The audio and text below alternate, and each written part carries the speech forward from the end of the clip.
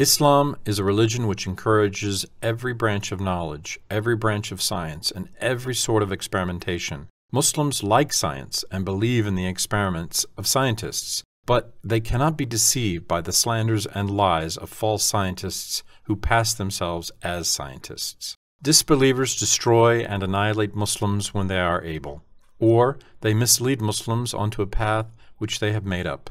As a matter of fact, it is written in the 102nd page of the minutes of a meeting held by Masons in 1900, "It is not enough to overcome the pious and their temples. Our ultimate purpose is to annihilate religions." End quote. Publicly and shamelessly, they reveal their hostility in their books and speeches. Knowing nothing about knowledge and science, they say childish things. For example, they say, ancient people were ignorant, being defenseless and weak against natural forces. They believed in imaginary things. They exposed their inferiority by worshipping and begging things which they themselves had made. However, we are in the atomic age today. Dominating nature, we can do whatever we want. There is nothing other than natural powers. Paradise, hell, genies, and angels are things fabled by ancient people. Is there anyone who has gone and seen them? Can anyone believe things that are not seen or experienced? These words of the irreligious show that they know nothing of history either. In the course of history, ignorant people in each century thought of themselves as wise and learned, and the people coming before them as ignorant. Since Hadrat Adam alayhi salam, they changed and denied the religions revealed in every century by saying that they were the words of ignorant, primitive people. Such assertions made by disbelievers are quoted and answered in many parts of the Quran al-Karim.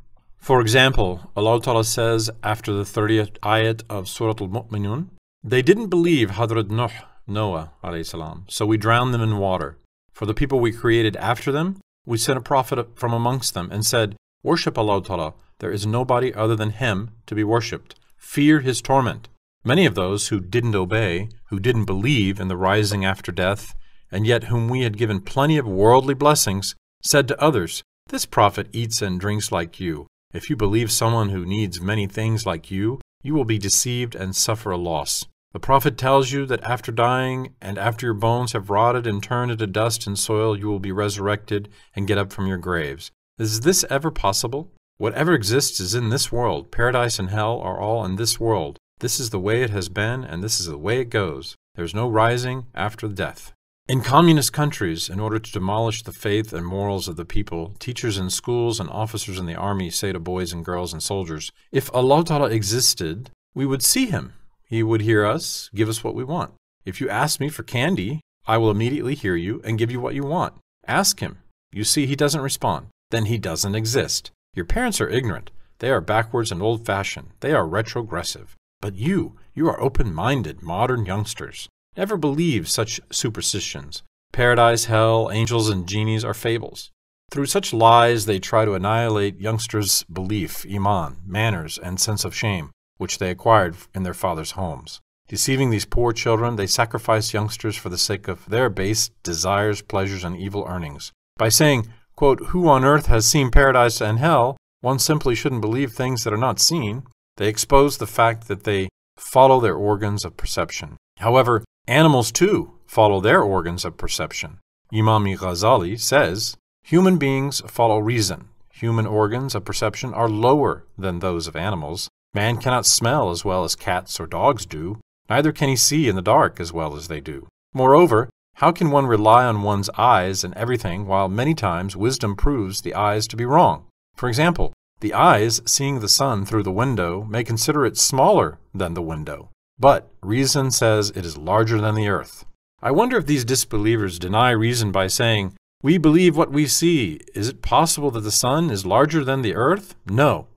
Here, they also believe reason as Muslims do. It is seen that men differ from animals by conducting worldly affairs not according to their perception, but according to their reason. Instead of saying, "We don't believe in the things of the next world," and thus remaining dependent on the organs of perception, why don't they follow their reason and thus ascend to the degree of being human here too? Islam declares that human beings will be recreated in the next world and will live eternally, and animals, after having their accounts settled, will be annihilated. By promising human beings an eternal life, it differentiates them from animals. But these disbelievers want to be deprived of eternal life like animals.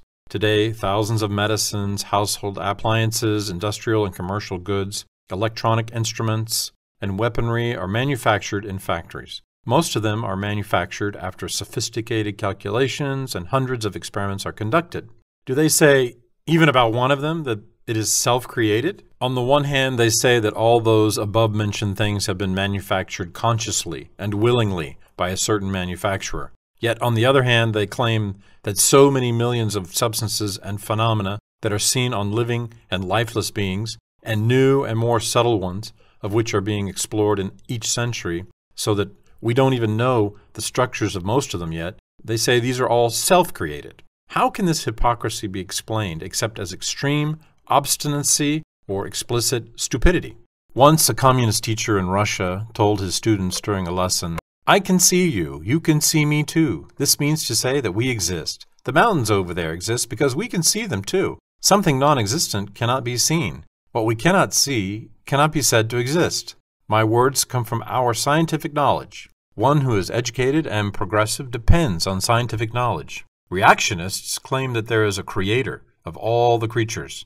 It is wrong to believe the existence of a creator. It is not compatible with science. It is reactionary to claim the existence of something which cannot be seen. Asking permission to respond, a Turkoman boy said, "Sir, are you talking with your intellect? Since we cannot see the existence of your intellect, it would be incompatible with science to accept that you have an intellect and that you're talking with it." The teacher was unable to answer these statements and kicked the student out of the class after beating him harshly and with hatred arising from defeat. The boy was never seen again.